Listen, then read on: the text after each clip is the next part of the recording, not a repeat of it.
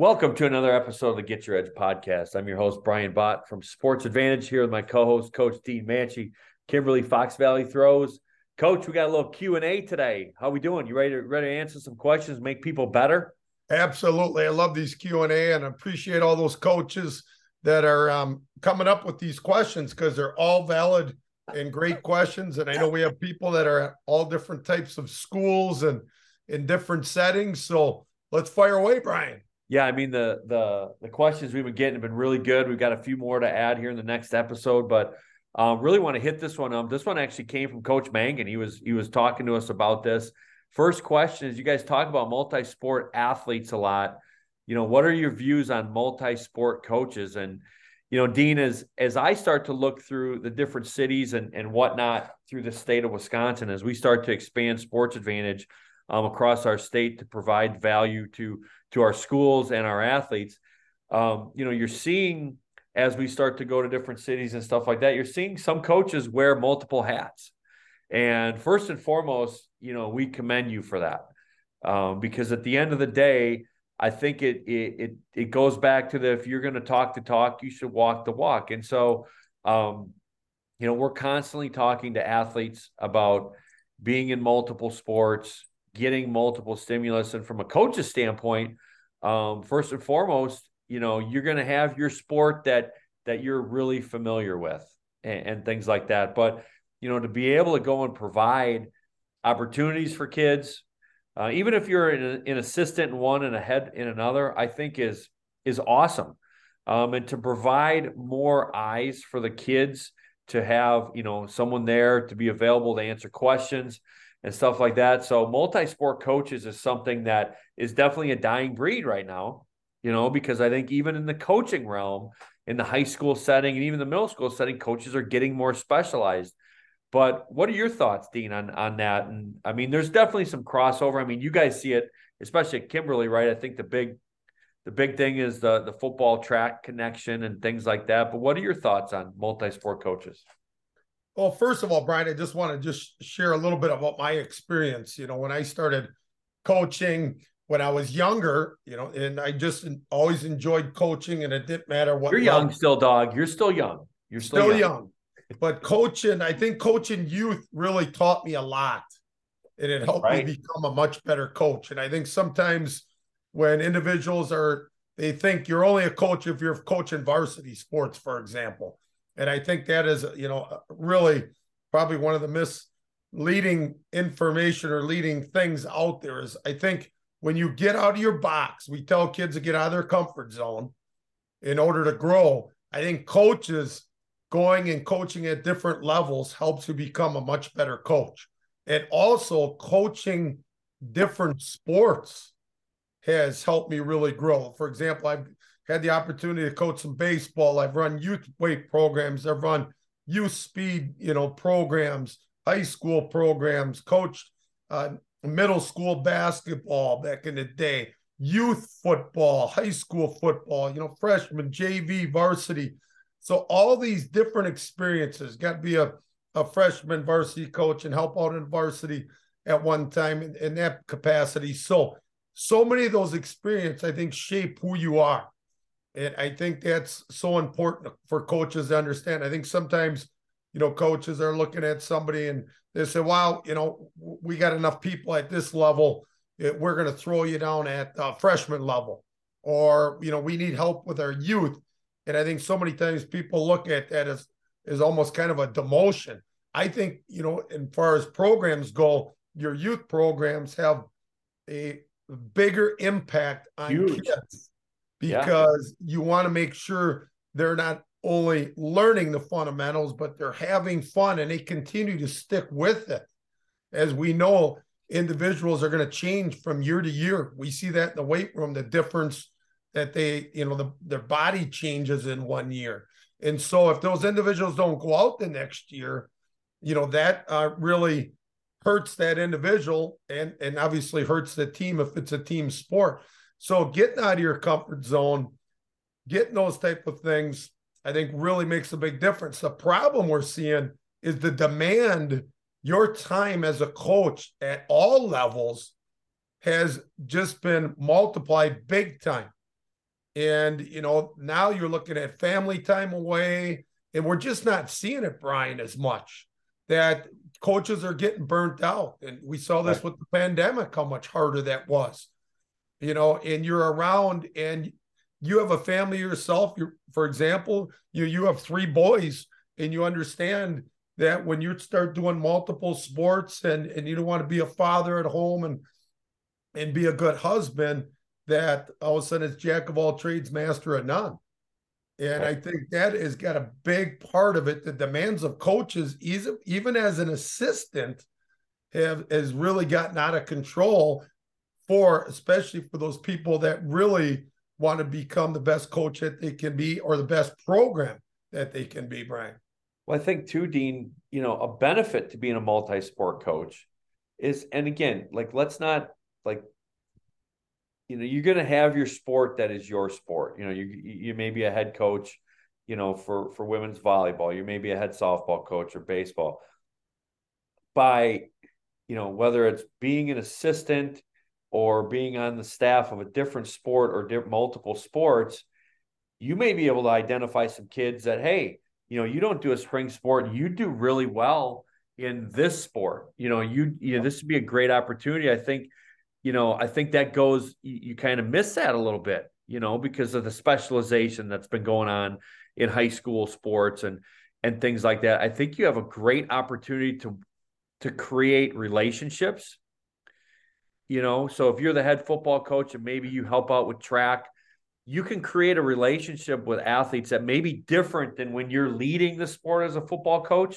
And I think that really goes overlooked, because again, coaching is relationships.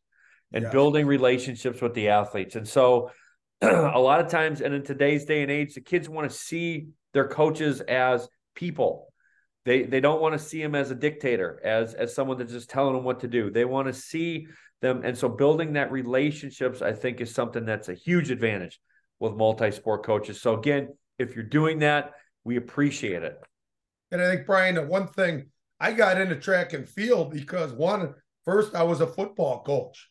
And it was an opportunity for us to get a lot of football kids out for another sport, to get them to compete instead of just going in the weight room and doing nothing. It was an opportunity for them to learn from other coaches, be more in an individual sport, and be able to control their own destiny. And there's nothing better than competition. And as a coach, it really opened my eyes up, because I think sometimes, for example, when I compare football can be very, very stressful. And it's all of a sudden every second of a practice plan, every minute of a practice plan, you want to have accounted for. And it's a lot more difficult to build those relationships. Where when you go into a sport like track, now, for example, when I coach the throws, I get to know the athletes a lot better, because there's a lot more downtime. Right. And yes, it's a team sport, but it's more individual. And it really taught me to have that combination of that great relationship and that connection with the kids. And it definitely made a difference. One sport helped them become better in the other sport.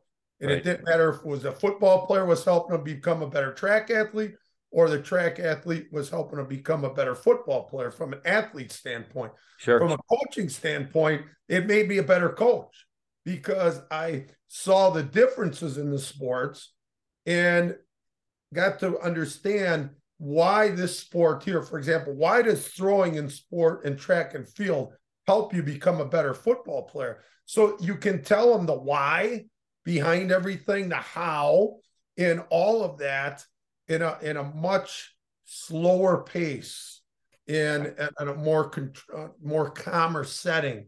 And there's a lot of downtime in those. So it really makes a great big difference to help the athlete and the coaches. And I hope we still have coaches that can balance that with their family and be able to be involved in more than one sport, because it's definitely a huge benefit. And grateful to the families, you know what I mean? Yes. Whether your spouse, your kids, a lot of times as coaches, we're giving a lot to other people's kids. And sometimes our kids, maybe miss out on dad or mom being home right after school if you're a teacher, or even, things that I do. So kudos to the families of those coaches, that are doing multiple sports. But we appreciate everybody that's out there giving of their time to help young people out. Question 2, Dino, and this is a great one because schools don't all have these huge resources and budgets, and so we got this question from a coach that heard me speak at the WFCA coaches clinic last year. Very, very excited, by the way, to speak at the track clinic here coming up early February. I'll be there on the conjugate method. I know front row, more free information for you. Can't wait to give it to you. I'm going to absorb you probably heard the speech 3 or 4 times already, so you could probably give it. I've always learned something new every time I listen to you and hear you speak, Brian. I appreciate it. I'm a strength coach who's just starting out at a smaller high school. I have a small yearly budget. I want to get started on the conjugate method. Good choice. What are some must-haves? And so, from my vantage point, Dean, when I set up our gyms, obviously we have the racks and the different things like that. But in order to run the conjugate method or conjugate system, to me, starting on a small budget, and this could be something between $2,000 to $3,000 a year on your budget. To me, the must-haves to run a good conjugate method, you need a couple reverse hypers, okay, and you need some bands. All right. The bands, you're going to be constantly resupplying yourself, things like that. And the reverse hyper, you can find really good reverse hypers for economical costs that last, that are really good. You don't need fancy bells and whistles to start in the conjugate method, because as we're going to find out with, some of our guests that we'll have in the future, the conjugate method, still, you have to teach, you have to explain, you have to learn, stuff like that. So to me, the bands are essential because you can do different band attachments. You can have them, pulling in different directions, 45-degree angles, 90-degree angles, pulling forward on different things. You don't need all the fancy bars to start out. As your program grows, that's something you can add. And then the reverse hypers. And then the other thing that just popped into my head is, if you can find, 6 to 10 of those 12-inch boxes. Yes. To get, they're cheap. They're, typically $50 to $60. Those are great add-ons for box squatting because you can always stack plates and other things like that. But that's what I would add. Dino, what about you? You've had to go through this, right? So maybe your personal experience. Yeah, Brian, you're spot on.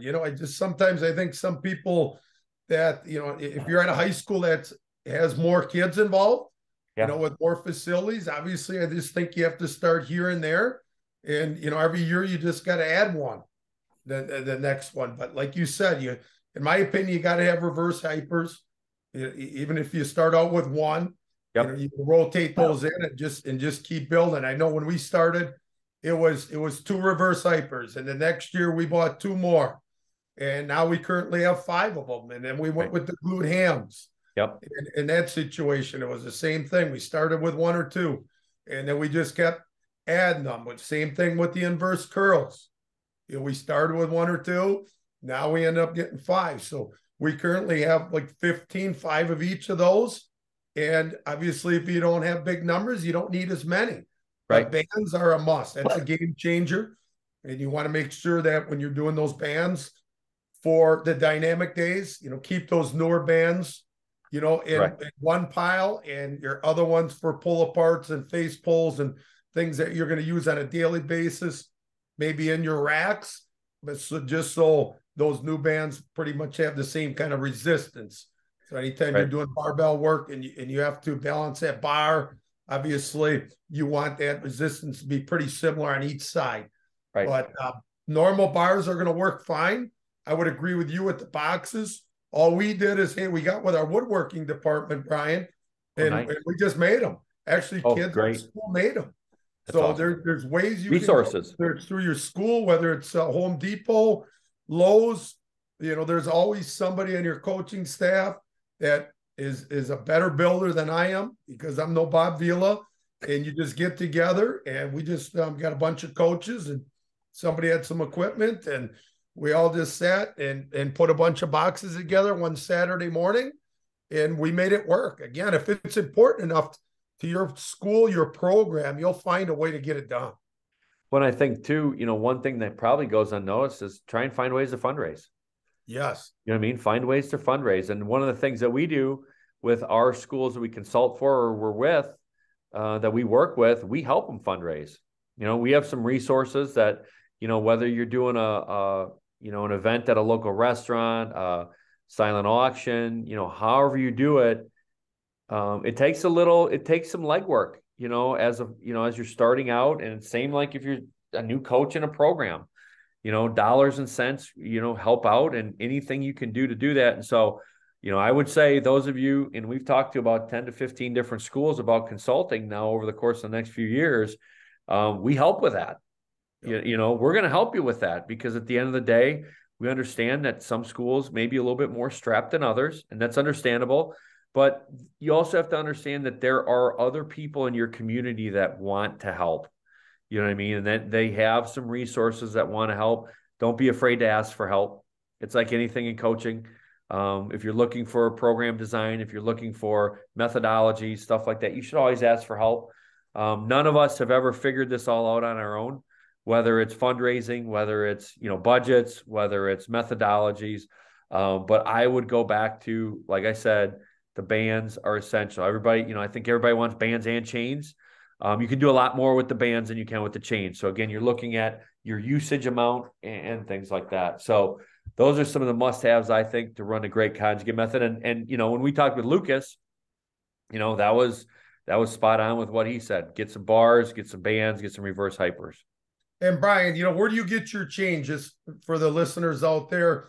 Where do you get your chains? We get them from Dynamic. We get all of our chains from Dynamic. Yep. Dynamic Fitness. They do all of our equipment, things like that. So that's where we get our chains. But again, they're very reasonable, for if you're on a budget. So I would say that. But if it's something, you have a hardware store, go to a hardware store. You know what I mean? You can weigh them out. You can have them cut, stuff like that. There's a lot of ways to do it with that. Question 3, Dean. All right, moving right along. And this is really a good question. It's actually a positive question. So things are going well with this guy's culture. And it says, we're developing a strong culture and have kids coming 15 to 20 minutes early to the weight room right now. First off, that's awesome. Yes. Okay, great job on the athletes of prioritizing being on time, Lombardi time, and being on time. But we don't want them wasting time, and we don't want them and don't want them not showing up early, right? So what are some of the things we can have them do before our sessions to make sure they're still productive? Well, first off, right? I mean, that's a great question. Kudos to all the athletes being early. You should always be early. There's no excuse for being right on time or being late, especially if you have a car and you're able to drive. So you should prioritize that as an athlete. All right. It is cool to be early. Okay. That's coaches see that and they recognize it. It's a little thing and they view it as you prioritize being here and doing that. From our vantage point, Dean, the foam roller is always good. Working on mobility. We do assessments with our kids. So some of our kids may have ankle mobility issues. They may have hip mobility issues. So we're communicating with those individual kids. Hey, here's 3 or 4 things you can do before we start our dynamic warm-up or RPR or whatever we're doing, where you can start addressing those areas of weakness. What about you? What do you think? I mean, you guys, your culture is ridiculous. I know you've talked about you'll come in and at 5:15 in the morning, you have 40 kids sitting in a hallway. Yeah. First of all, that's awesome when kids come in early, because, that's important enough to them. They're prepared, and if they're prepared, good things are going to happen and they're going to occur. But I think, a lot of that just getting together is individual to the person. A lot of times kids will just want to come in there and, they're going to go there and they're going to want to just be there socially and really get to know their teammates. I think there's something to that. Right. You talk about a connected team, you have to build relationships. And I think a lot of that time when you're not there as a coach and it's their time, they're making those connections, which I think are very important, especially if you're in a team sport. So we always tell our athletes, hey, do something that what you need to do to be prepared. Right. And maybe it's working on a weakness. Maybe, you're plenty strong, but you lack some hip mobility. So there's an opportunity for you to grab a purple band and do some extra hip mobility. Or maybe you're coming off of weak ankles because you sprained one about a month ago and that ankle's still not 100%. Hey, you got that purple band and you're going and you're working ankle mobility and you're strengthening all those tendons and ligaments in your ankle. Maybe it's RPR. You get there a little earlier. Hey, you just feel like your body's off a little bit. And you're going to do a little extra RPR to make sure your body's firing in the correct pattern. So those are opportunities. You mentioned a foam roller. We have foam rollers out there. Kids can go ahead and foam roll. Hey, what's a little tighter? The hamstrings are a little more sore. Lacrosse balls are another great way, to go ahead and roll out. Those are awesome opportunities. Get over there by the wall and do some leg swings. Yep. Open that up. If it's going to be more of an upper body dominant emphasis that day in your workout, you're doing a lot of thoracic mobility and working on shoulders. Right now people are getting ready in less than 2 months now. Track starts, and then baseball is going to be starting in the spring sports. So we know if you're a baseball player, pars fracture is one of the number one injuries that is going to occur. So, now you're swinging a baseball bat hundreds of times a day, and you don't want to be injured because your best ability is your availability. Hey, you got to work on that hip mobility. You got to work on that thoracic mobility. Right. And so you can stay injury free. So, what are you doing with that time? I think is very important, and it's got to be your time, and you have to own that choice. A nice thing about, when we design workouts, and I know, Brian, you guys put everybody through a workout, the athlete's going to get what they put into the workout. And it's their choice to utilize that time to their advantage, or it's their choice to just waste that time. Sure. And we always tell kids, hey, if you're going to be here, the competitive advantage is use your time wisely. Make the choices that are going to give you a competitive advantage. Well, Dean, I think, one of the things you talked about, is the socialization, right? The kids just want to be around their teammates. Yes. And I think that's good, right? Because you want that camaraderie, and we get it at Sports Advantage too. We have the kids, and a lot of times our kids are training in the similar groups, so they develop relationships, stuff like that. I think the key thing is knowing when to flip the switch, though, right? Because you get that all of a sudden, now you're talking about something that happened. If you, like for us, if we have a 4:00 session, you have 2 or 3 kids that were in, a math class together, and they're talking about something that happened. And then they start talking about volleyball practice or track practice. And all of a sudden, it's time to start. And there's, it's a lot louder when that dynamic warm-up starts. I think, having great communication with the athletes. Hey, we want you here. This is a time for you to, build relationships, stuff like that. But when it's time to work, it's time to work. So I think having that fine line and making sure your athletes know that, and our athletes understand that, hey, when you step between the lines, it's time to work and things like that. So 3 really good questions, Dean, obviously, but I've got a 4th one for you. Again, here we go. This is coming from me. I was driving in today. And, obviously, first off, good news for Damar Hamlin, right? I mean, great news. He seems like he's progressing and stuff like that. Kudos to so many people on that. But what that has done in the NFL now, it's kind of left with a unique scenario. And so the NFL now is talking about having the AFC Championship game at a neutral site. You put your Commissioner Goodell hat on now, dog. Where are you picking to have that game played? It can be anywhere in the United States. You pick where you want it to go. What do you think? Wow. I know I got you right on the spot. That one. I know Indianapolis. It's not going to be there. I heard, right? No, they got a big volleyball tournament, and they kudos to Indianapolis, right? They're giving a lot of youth athletes and high school athletes a chance to play. That's great. You have it scheduled. Good for you. What do you think, Don? What do you got? That's a great. I think you got to have it somewhere in a warmer climate. It's just that's what they do for the Super Bowl. Otherwise, we'd have the Super Bowl at Lambeau Field, which So I even still if think they should do. so now you're talking about probably the Bengals, the Chiefs, the Ravens, and who else? The Bills, but they're all cold weather teams. They are. They are. But I would just, geez, I would like to say, you bring it somewhere where it's nice and warm. But Yeah. I would like to. I always liked Dallas. Yeah. I just love the stadium. There's just something about that with the What if the huge Cowboys are playing though? jumbotron. What's that? What if the Cowboys are still there? So now you got like the NCAA Final Four. Now you got you know what I mean? You could do something like that. Yes, it's a great. I like Cowboys. I like Mercedes-Benz Stadium. Sure. That's another one I really like. I just think they're great atmospheres. It's kind of on the bucket list to go to one of those games. I like Vegas. SoFi, Maybe Vegas, and I like Vegas. Yeah. So you talk about the four. That would probably be the four that I would like to see. Regardless of what the vision or whatever. But I really like those four venues. Probably the best. Here's what I would like to see. Put it in a college stadium. Ooh. Put it at I mean, when I was driving in, they talked about Ann Arbor or even the Horseshoe or even Notre Dame, stadiums that are big. But my choice, and for my personal reasons, I think you talked about a little better climate, right? So this isn't completely sun and fun. Let's put that baby in Neyland Stadium, Tennessee, right? And let's checkerboard the end zones like they do, but one with the color. Like if the Chiefs are playing, let's checkerboard that baby red and yellow.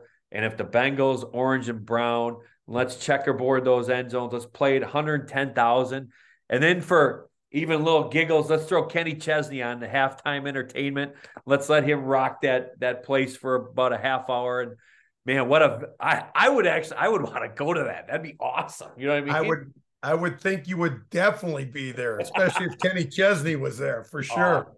With this is going to air now. Mr. Goodell, you got to listen in on this. Now, this is a great idea. We're idea people, dog. We are. What I mean? But I think, all kidding aside, kudos to the NFL for how they handle this situation. I think the sport of football is definitely one of the most physical sports, and I think they've done it. There's no playbook for scenarios like this, and I think they've done a great job of taking information and doing the best they can, for this. And at the end of the day, it really matters. It sounds like the young man's health is getting better day by day. And so. And Brian, I would just like to say a huge shout out to medical staffs, athletic training staffs. Yeah. I know we're talking the NFL right now, but I've seen such a difference at the high school level, being involved now 28 years. We've had some incredible trainers out there. And I know we have some trainers, for example, Stacy Lindgren, who was at Kimberly. Now she's at Neenah, who we both know, Brian. She is an avid listener to our podcast. She's always sending me, us questions and, hey, that was an unbelievable episode. And my daughter got a lot out of that, and et cetera. So, I want to thank all those athletic trainers out there for everything that they do.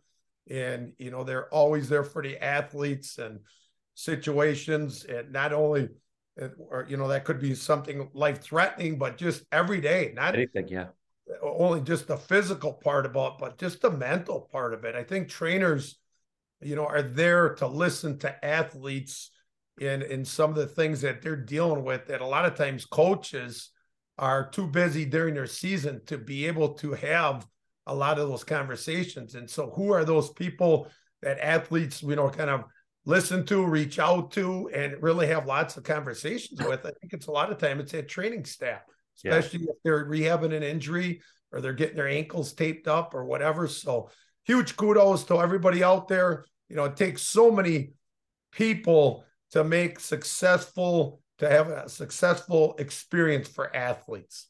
And that's why we love doing what we do, Brian, because it's so fun to watch girls and boys compete in all the different sports, and the different sports helps them after they're done with their playing careers, and helps them shape them to be the best moms and dads and citizens out there is just so rewarding for us. That's why one of the reasons why we do what we do with the podcast, Brian, just to try to get out as much great information as we can. Totally agree. It's just it's a special way of life, to be a coach, to be a trainer, just to impact young athletes and things like that. We're very lucky to do what we do on a daily basis, and very lucky to have, met and been around so many incredible people. So that's going to end this episode of the Get Your Edge podcast. Next week, we got a great guest, Mark Deppen, conjugate guy.